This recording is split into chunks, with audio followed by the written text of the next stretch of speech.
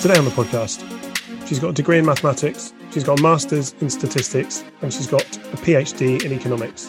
So when Tomeka Hill-Thomas talks about the Great Resignation, we need to listen. She's senior principal in workforce strategy and analytics at Mercer, passionate about data and highly regarded for her abilities to leverage advanced analytics. We were lucky enough for her to speak to our Unleashcast.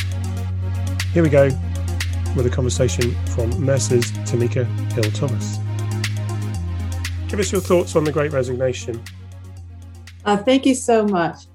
Well, in the late 2020s and in early 2021, you saw people that were leaving their job because they were just so frustrated and stressed out due to the pandemic because the vaccinations were not readily available. Their children were no longer going to school. People had to stay home with their children and other things related to the pandemic. So you saw then people were just leaving the jobs just really due out of frustration. However, by mid-2021 to now, I think there's just been a shift in the reasoning behind the resignations.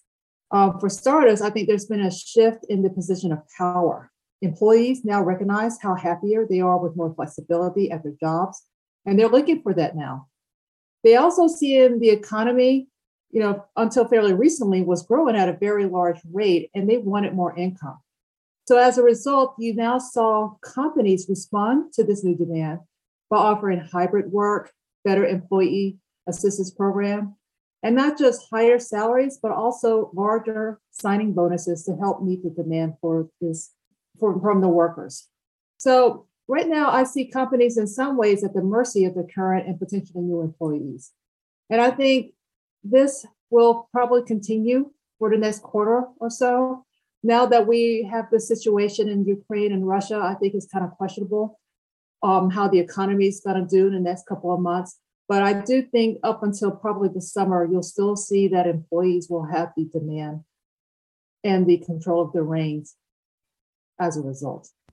There's obviously a number of reasons, many of which you've just outlined for this. But do you think these dynamics in what employees are looking from their employer are going to persist beyond the summer in your prediction, or are there going to be kind of echoes of what they're after that we're going to see move, as we go forward into next year as well?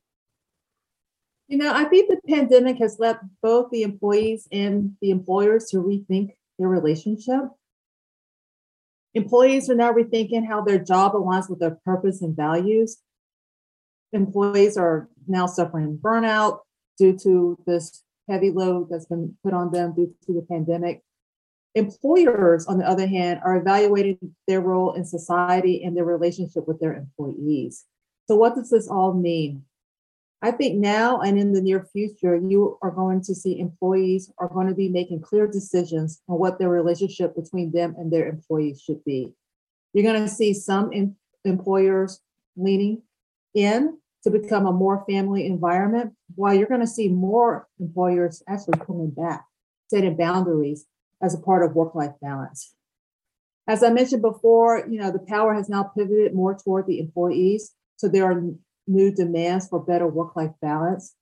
These demands have led to companies to deliver on total well-being, meaning they want better health as it relates to their mental state, their physical state, their financial, as well as the social health. And because employees are looking for more purpose, some companies have become helping employees discover their purpose with much more training. So when the economy slows down, probably at the end of this year, I do expect that the relationship will probably change again, but I know it's not going to go back to where it was prior. I expect the change in how employers look at the talent supply will change. The pandemic has already exacerbated growing digital education and skilling divides globally. I suspect that the demand on talent will further push that divide once the economy begins to slow down. This is why, we see here in my company, we've seen an uptick in the number of clients with interest in developing new talent processes around skills and more investment on training. So that's one area how employers are dealing with all of this. How are you, in your business, how are you advising your clients to do this? And do you think there's something a bit deeper going on in the economy apart from flexible work? Do you think there's a bigger underlying issue? Yeah, good question. We're now seeing employers become more strategic in how they manage their workforce due to the new demands and to the shifts in economy. One, you see employers want to improve workforce planning to better manage how and where within their company they should hire new talent, retain their current employees, use automation, outsourcing, etc. And the bottom line is there is no one choice. It's likely a combination of all these things to help maximize the productivity within your firm. Also, employers want to address the employee experience for key retention populations. They want to make sure their high performers are happy. They want to make sure their executive leadership is happy. So this is requiring companies doing employees engagement surveys and doing research on the sentiment of their employees to better understand what their concerns are. Also, I believe that companies have to think about managing their workforce while being aware that the economy over the past few months has been very hot, but now since Ukraine and Russia, they're going through this situation right now, it is a big question mark as to where things are going to go. So I suspect that things are going to cool off a little bit. So there's this anticipation that employees are having, and they seem to be really nervous about how this will impact their employees as well as how it will impact their business.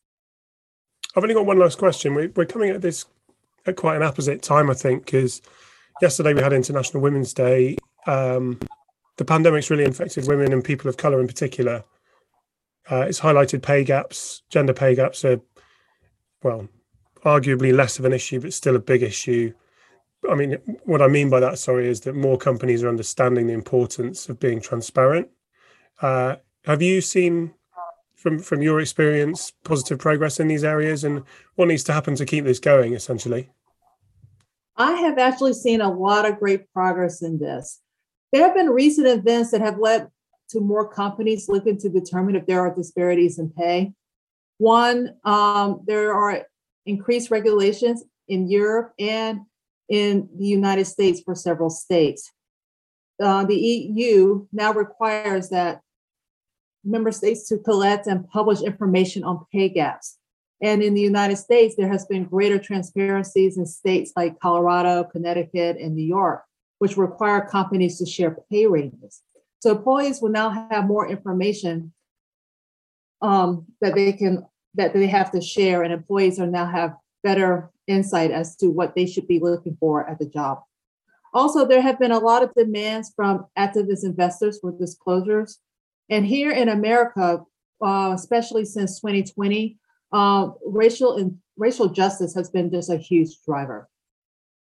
So due to these events, some of the top HR priorities that we have seen is that companies are now addressing whether there are pay gaps for women and people of color at similar ranks and roles. I know at my firm at Mercer, we have experienced an increase in the number of companies who want to help determine if there are any gaps in pay experienced by women and people of color. And not only do they want to just identify the gaps, they want to see what are the drivers behind those gaps. Also, we have seen that this has gone beyond just looking at pay. We have seen a lot of studies looking at total rewards packages, such as retirement plans, 401k plans, and employer-sponsored stock purchasing plans. So we have been looking to see, I know at Mercer, how employer matches and non-matches have helped reduce the gap and how different employee groups are saving for retirement. And last, addressing whether differences in hiring, promotion, and exit rates have impacted female and people of color representation throughout their ranks in a specific job roles. That has been also a very big question that companies are seeking to answer. What we have been looking at is not only have we been looking to determine whether low representation for women and people of color are the result of differences in hiring, promotion, and exit rates, but we've been looking for drivers to explain why this has been occurring. It's an ongoing analysis, isn't it, really? And it's terrible, really, that it should take a pandemic to have to kind of kickstart this research. And and make things able to be more transparent. But if there's something that's good that's come out of this, then it does mean that people are very much more aware of this and very much more transparent about this. Tomeka, thank you so much for your time. It's really good to get the immersive perspective and your perspective on these topics. Thank you. Thank you. Pleasure.